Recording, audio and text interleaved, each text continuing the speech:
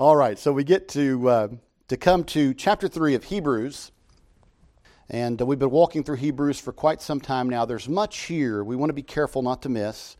There are times that it might seem like, well, we're kind of covering what we covered last week, but there's nuances that we need to hear in this message because there are important things said to the people of the author's day, but also to the people of our day. And so we need to hear it. So as we walk through chapter 3, we want to remember that this chapter begins with a comparison and contrast between Jesus and Moses. Now, this is not unusual for Hebrews. Oftentimes, Jesus is compared and contrasted to things from the Old Testament, right? Whether it be chapter 1, angels, right? So we have angels, and there is a comparison and contrast in chapter 1 between the angels and Jesus. The angels are glorious. They are created servants who serve God and serve the will of God, but they are just that, created servants. Jesus is the reigning Son. There's no real comparison there, is it? One is a servant, one is the reigning Son, the heir, the one through whom all things were created. All those great and glorious things told to us in chapter 1. In this chapter, the comparison is between Moses and Jesus. Moses was great. No question about that. Moses was a great man, a great servant of God. No question about that. He was a leader, a liberator. God used him in this way. God called him out of the desert and said, "Go back and lead my people out of Egypt. Go to Pharaoh and say to him, 'Let my people go.'" Moses didn't feel qualified. He really wasn't. Outside of God's aid and help and empowerment, Moses wasn't qualified to do the work. God said, "I'll be with you. I'll be with you. Go and do this thing which I've set before you." So Moses goes, and he leads the Lord's people out of Egypt. And the Jewish people had elevated Moses almost to the level of a demigod at times. And that was far above where he should have been. And the author says this, yes, he was great and he was faithful, and we should be thankful for him that God used him in a powerful way, but make no mistake about it, he was faithful as a servant is faithful in a household. He did the tasks that God gave him to do, and he did them faithfully. And you should look up and use him as an example to follow. As Paul said, "Follow me as I follow the Lord." Follow Moses as he followed the Lord. But don't mistake him for the Lord. He's a servant working in all the house of God, all of God's house. He was a faithful steward. But Jesus is counted worthy of more glory and honor than Moses. Why?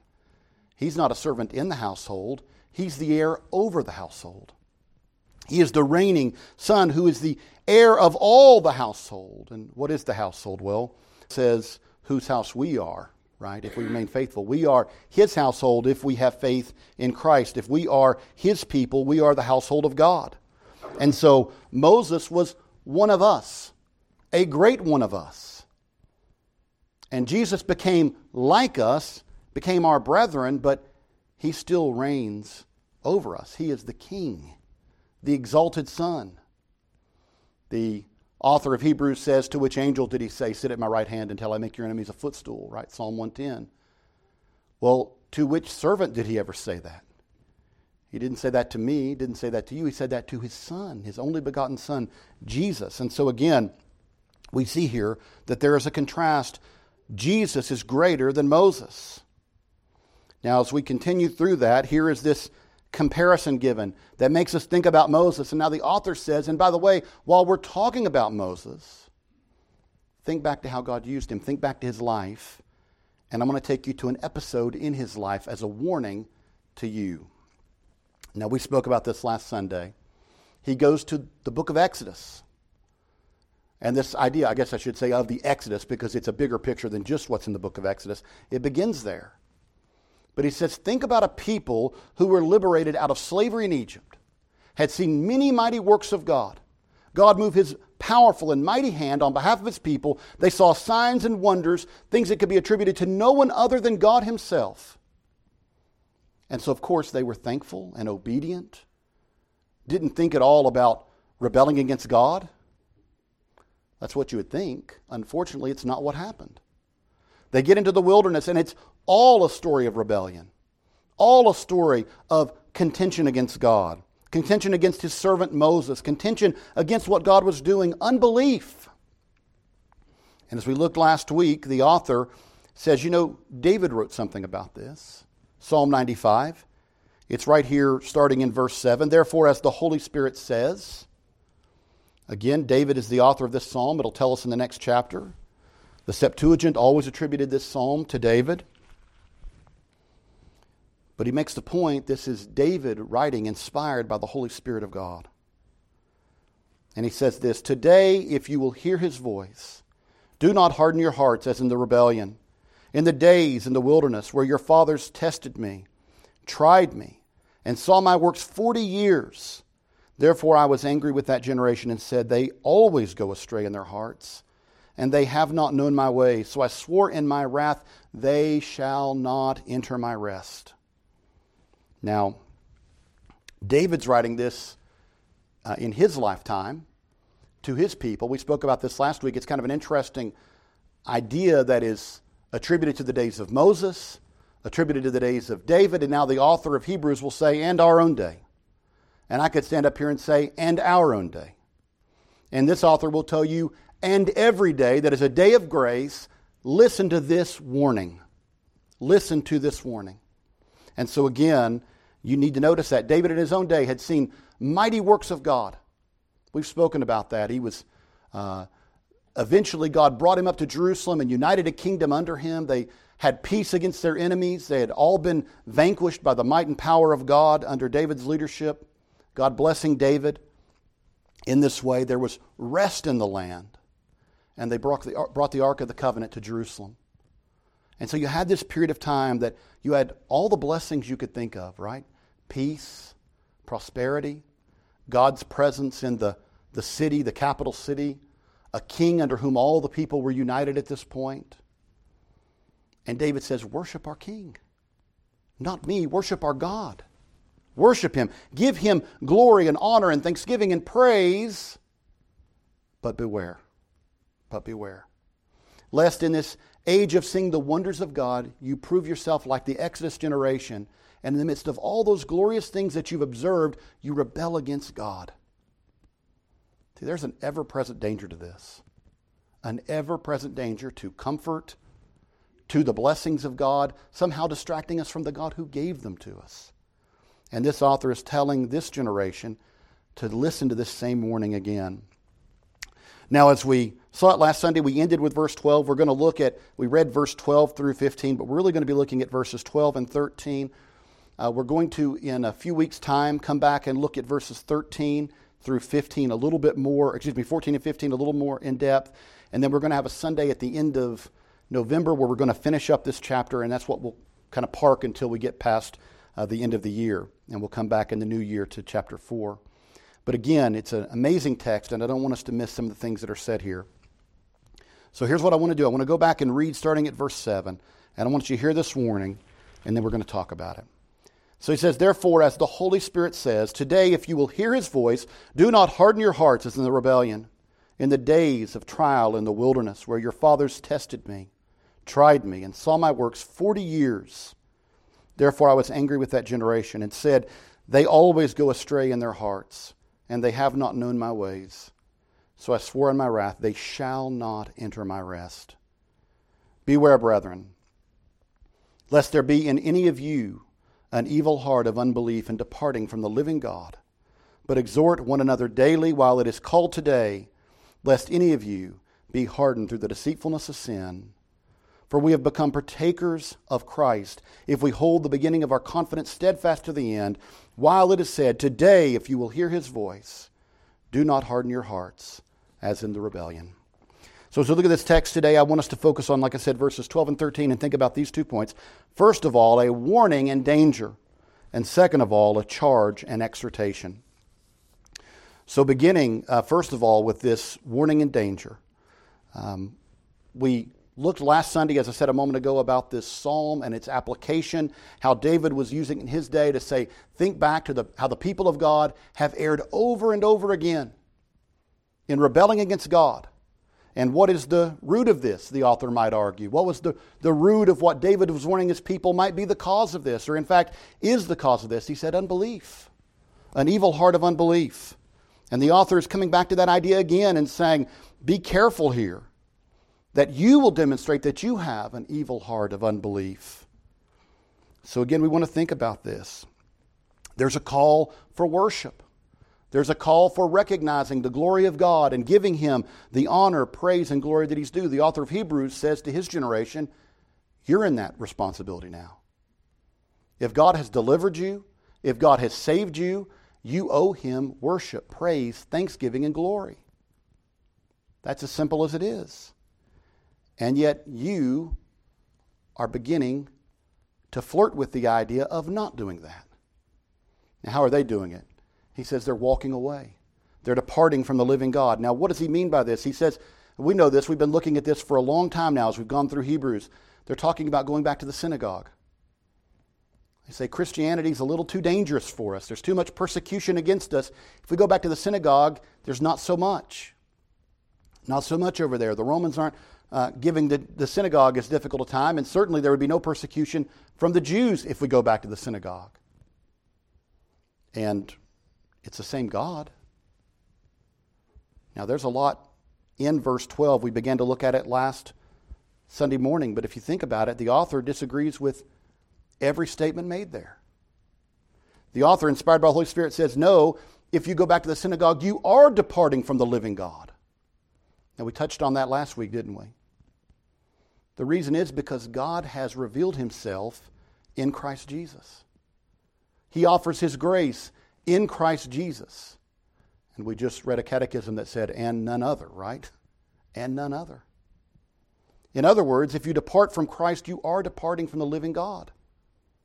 You've been given revelation that doesn't allow you to stay comfortably in Judaism. You've come out of Judaism. You can't go back. That'd be no different, the author says, than those that came out of Egypt and said, why did you bring us out of Egypt? To die in the desert. Let us go back into the land of our imprisonment.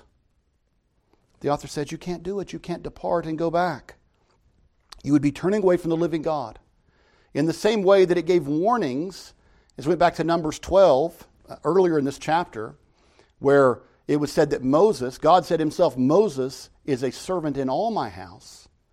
And in that passage, you remember, Aaron had rebelled against Moses, and he said to him, how can you dare to do this? Right? Moses is not like any other prophet. Other prophets I've given visions to and dreams to, but Moses I've spoken to face to face.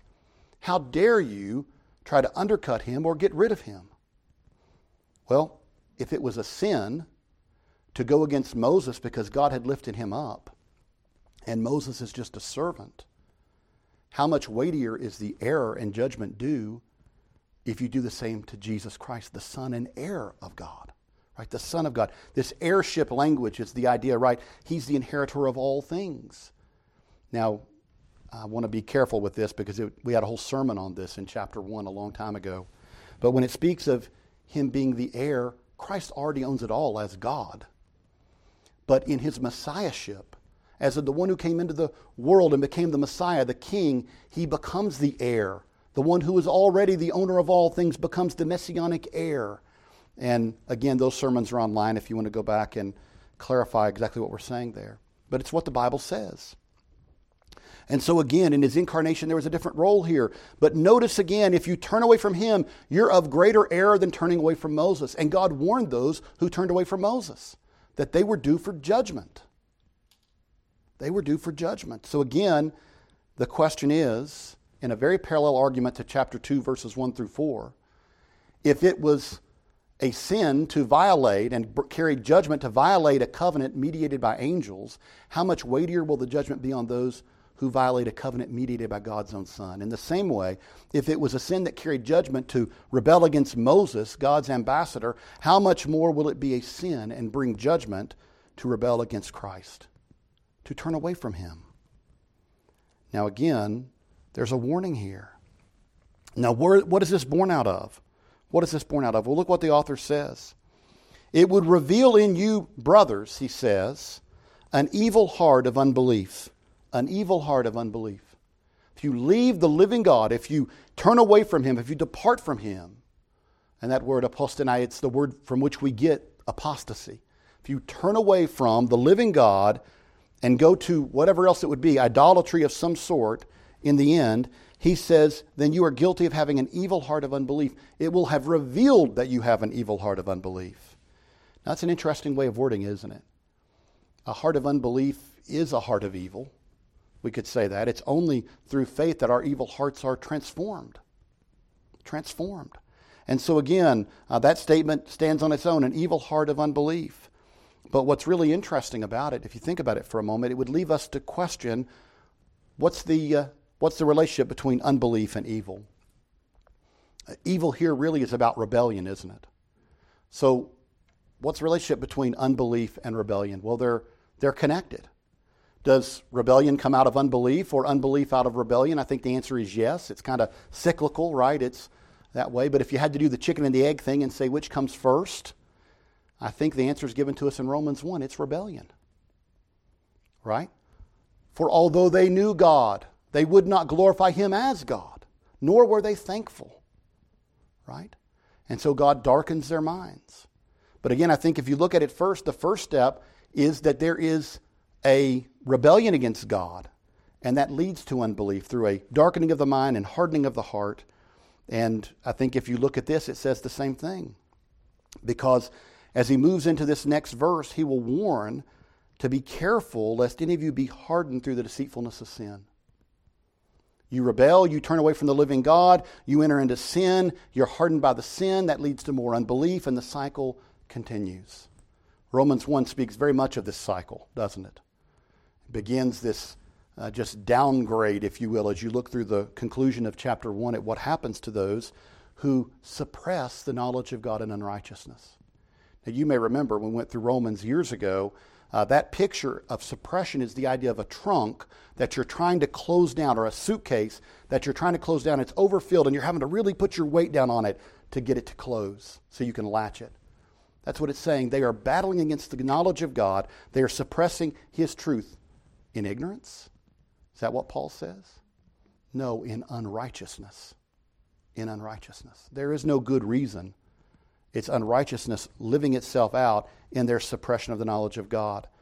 And so again, he's warning them here, be careful, because if you turn away, if you depart, if you apostatize from the living God, then it will show an evil heart of unbelief.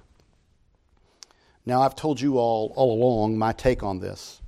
I think if you look at the text carefully, he believes these are brothers in Christ. He believes that these are transformed believers in Christ.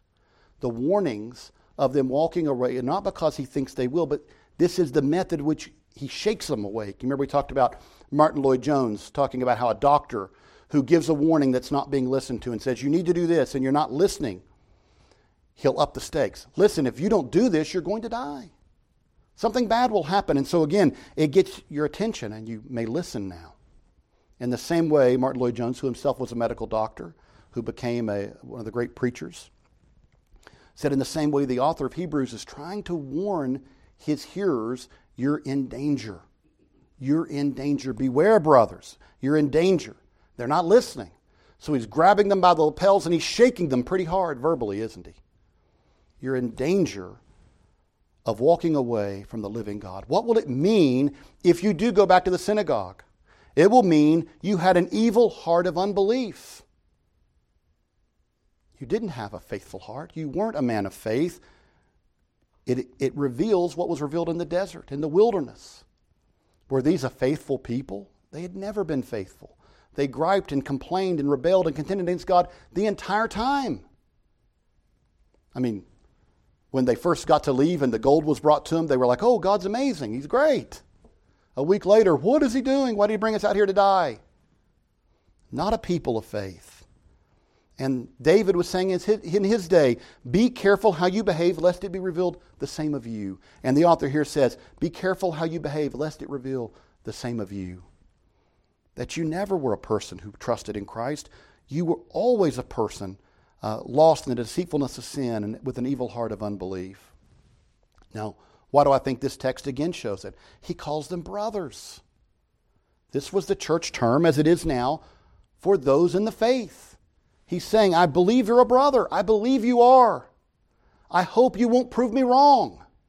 I hope your actions won't undercut the testimony you've given us all along, that you are a brother who's placed your trust in Christ, and yet the first time the waves come, you walk away. That would tell me it was never a true testimony. You were never our brother. And so again, there's a warning here. Do not depart from the living God. Do not do what's easy. Do not take the easy path, because the testimony that it will give will be the same as the testimony of those who died in the wilderness. Never received the promise that God had given. Never received that promised rest, that promised land. They never entered the land of promise. Now we know where this author is going to go with that equivalent, don't we? What is the land of promise that we're being offered, promised? You don't want to be counted out of this, do you? You don't want to die in the wilderness short of this promise. Be careful, he's saying. Listen to how serious this is. Listen to how serious this is. Beware, lest, having seen the mighty works of God, and by the way, had this generation, David's generation had, Moses' generation had, we saw this, didn't we? He says that, how did they first hear the gospel? They heard it from those who'd heard it from Christ. And God co-testified with signs and wonders. So they had seen the workings of God, the marvelous miracles of God. They had seen the power of God. What excuse will you have any more than those in the wilderness had? What excuse will you have if you turn away? And so again, this is where he brings us to a charge that they need to hear, a charge I believe we need to hear, because we may come into an age where it's very difficult to be a believer. Our brothers and sisters around the world have faced that in our own lifetimes, and actually in the last 2,000 years of church history. We may face it. Are we going to melt away? Are we going to turn away from the living God? We need to be thinking about this very warning in our own lives. And that brings us to our second point, a charge and exhortation. So what's the prescription to this problem? Well, on the first level, keep your eyes upon Jesus, right? That's the easy, simple answer. Keep your eyes upon Jesus. There is hope in no other. There is no one else to turn to. Moses cannot save you. As Paul laid out those categories in Romans, he didn't say you are in Adam or in Christ or maybe in Moses. There's some middle ground there. He didn't give that as an option. You're in Adam under the judgment of God, or you are in Christ saved from his wrath because Christ took it upon himself. There is no third option. So who are you going back to the synagogue to? That's the question. And in fact, we looked at this earlier as he talks about Moses as faithful servant. He says that Moses gave a testimony to those things which would come after. Moses was pointing to Jesus. So who are you going back to? So that's the first level, of course. Keep your eyes upon Jesus. But there's something else here that's easy to overlook. We need to take our time for just a second and think about it. The author says, but, beginning of verse 13. Now we know that but is a word of contrast. Allah. And it actually means something like rather do, rather, or instead. That's what it means here. So instead of departing from the living God, why don't you do this instead? Exhort one another daily. Exhort one another daily. Parakaleo, this actually means to call alongside. It's walk with people, encourage them, exhort them, warn them. Right? This is the idea. Instead of watching one another walk away in the deceitfulness of sin, away, departing from the living God, instead exhort one another daily. Exhort, encourage one another daily. Warn one another daily. Care about one another daily. Be accountable to one another daily. Now, this is something that we don't like in the church today, having any accountability one to the other. We think, it's my business. My walk with Christ is my business. That's not what this text says. This text says we have a responsibility one to the other, to exhort and encourage one another, to challenge one another, to correct one another, to walk alongside one another. That's what he's saying. Rather than watch our brethren walk away from the living God, challenge them, encourage them, exhort them, walk alongside them. You might get the idea of disciple them, right? We have a responsibility to recognize that we are called to do just this. In the face of danger, the people of God are called to be at work in each other's lives, to encourage one another, to exhort one another, to hold each other accountable, to strive to encourage each other, and to encourage each other against the danger of sin. Again, in an age that has seen church discipline fall away, doesn't even exist in most churches, why do you have church discipline? Because you take a verse like this seriously that says, look, we have a responsibility toward one another, to warn one another. Paul said, I told all of you the truth, that your blood will not be on my hands. He took that seriously, didn't he? Paul thought, if I don't warn you, and I know you're walking astray from the living God, God might require your blood at my head. He took that seriously. He said, I will tell you the truth no matter how much you don't want to hear it, because I refuse to stand before God and give an account that I knew you didn't know the truth and I let you walk away not having heard it. So again, we have to look at texts like this. This text calls us to recognize that when we say we're a family in Christ, we are truly a family in Christ. We are to love one another and to care about one another. And that means to not just watch somebody walk off a cliff and not say anything. If my son back there is about to step off a cliff, I'm going to grab his arm. I'm going to say, wait just a second, look where you're stepping. You're in danger. If I saw any one of you all this close, about to do the same, and I'm just like, oh, well, it's not my business, how much love do I have for you? And yet this is the idea we're having in the church today, right? In the churches today, that we aren't really supposed to care about each other to the point of accountability. My friends, we need it, and we should offer it. And this text tells us to, in the face of this danger, exhort one another. And notice what it says here. There's a reason for it. Lest any of you be hardened through the deceitfulness of sin. Hardened through the deceitfulness of sin. I love that wording, the deceitfulness of sin. Luther, speaking of this very text, said this: it is rightfully called the deceitfulness of sin because it deceives us under the appearance of good. Sin has a funny way of doing that, doesn't it? I don't know if always sin appears good, but we find ways to justify our sin as if it's good, don't we? Well, I had no choice. I was trying to do what was right. I thought that was the right thing to do. We are very good at couching our sins in holy terms. Maybe I was wrong, but my intentions were good. No, they weren't. No, they weren't.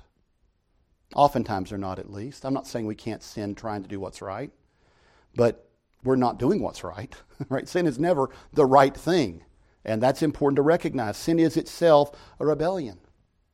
Right? That's what that word's hamartia. It means to miss the mark. It means to do what God has not told us to do, either to miss where we should be aiming, or to not even aim where God has told us to aim. It is to sin. And again, there is a danger in the deceitfulness of sin. That's what this is telling us. Sin is deceptive to us. And part of that is because sin is often a corruption of what is good, right? When you're flipping through the television or you're at a park and you see something that's attractive to the eye, it may be because God has made that attractive to us, like the opposite sex, for instance. But that doesn't mean that lust is good, right? You see the difference here. The Bible tells us about this, right? There are all the things that are often sins or corruptions of what is good. And so again, it's easy to go, well, I'm just a man. Yeah, you're a sinful man. That's not an excuse, right? We have to battle against sin in the flesh. We are told that in numerous places in Scripture, to be at war, to mortify sin in the flesh. And John Owen, in that great book on the mortification of sin, warns us that sin is more than just a thing, it's a force. I think he's right about this. I think that's what Paul argues in Romans. It's a force that is seeking, as he said, to work itself out to its greatest manifestation in you. That's why Jesus says, you say you haven't murdered? I guess that's good, but he who's had hatred in his heart for his brother has murdered him in his heart. What's he getting at? The root of murder is hatred. You might be in traffic and somebody cuts you off and you say something you wouldn't want anybody outside your car to have ever heard you said. Something about, I wish somebody would shoot that guy, or whatever it might be, right? That's the same root, isn't it? You just didn't act on it. But Owen's warning, and the warning of Scripture, is if you're not battling that sin, it will work itself out in greater and greater manifestations.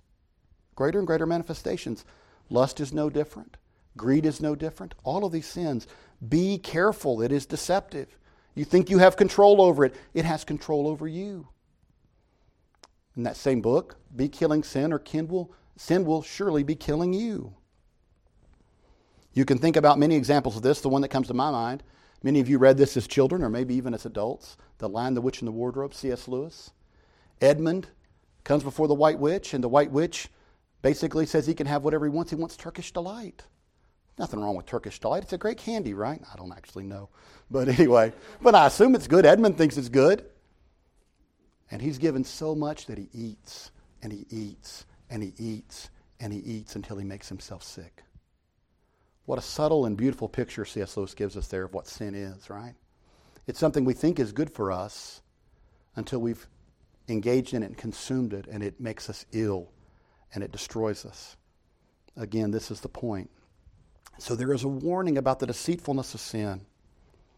Now, I want to bring it back to this because this is the title of the sermon and what I want you to think about. How often do we need to exhort one another? What does the text say? Daily. Daily. I am never so advanced in my walk that I don't need people encouraging me, exhorting me, walking alongside me, warning me, and neither are you. You see the point? Daily, the author says. We need to exhort one another daily. And if we get to the point we think, I don't need anybody to ever tell me anything at all, my friends, you're in worse shape than you realize you are. And you're already fallen to pride. My friends, we need the Scriptures every day, but this message is telling us that we can't do it alone. That is the reason that this same letter says to this same people to not neglect the fellowship, the gathering of the saints. Maybe there were some of them that thought, well, I'm not sure if we're going to go back to the synagogue, but at least for a while we're just going to stay home. This author is saying, beware. Be very careful. Without the exhortation of the people of God, you are in danger. You are in danger. Without those relationships and that exhortation and that encouragement, you are in danger of falling victim to the deceitfulness of sin. My friends, we need to hear this. And we need to hear it daily. We need to encourage one another daily. Now, I want to close by asking you to think about this, because I love the way the author does this. He says, exhort one another daily. Well, how does he justify this or think about this? He says, while it is called today. Now, he's going back to Exodus, and he says, there was a warning there in that day to hear the voice of God that day. And then David is quoting here. David says, listen, today, if you will hear his voice, don't harden your hearts. Listen, respond to him in faithfulness. Respond to God. Today, David said. Did that psalm lose its power the next day? Did it lose its authority 2 days later, a week later, a month later? If you read it a generation later, is David still speaking to you through the Holy Spirit? Today, if you hear his voice. Yes. Today, if you hear his voice, do not harden your hearts. Don't be like those in the wilderness who rebelled against God. Have a tender heart toward God. And this author is saying, by the way, I'm going to apply that to today. His day, 2,000 years ago. He says, exhort one another daily while it is called today, or while it is still called today. It's still today in that sense. A day of grace, a day to respond to the call of God, a day to hear his conviction, a day to respond to the living God. To not harden your hearts today is a day in which you can respond. So do so. Now, if you understand it in the way he's using it, that means today is that same day. As was yesterday, 2 weeks ago. Every day in which God's grace is available to man is today. So if you're hearing him today, do not harden your hearts. As those in the wilderness did, who saw the miracles and wonders of God and yet rebelled against him. Do not rebel against God today. If you hear his voice today, if you hear his call today, if you hear his voice today, today's the day to respond. Now, why is that important?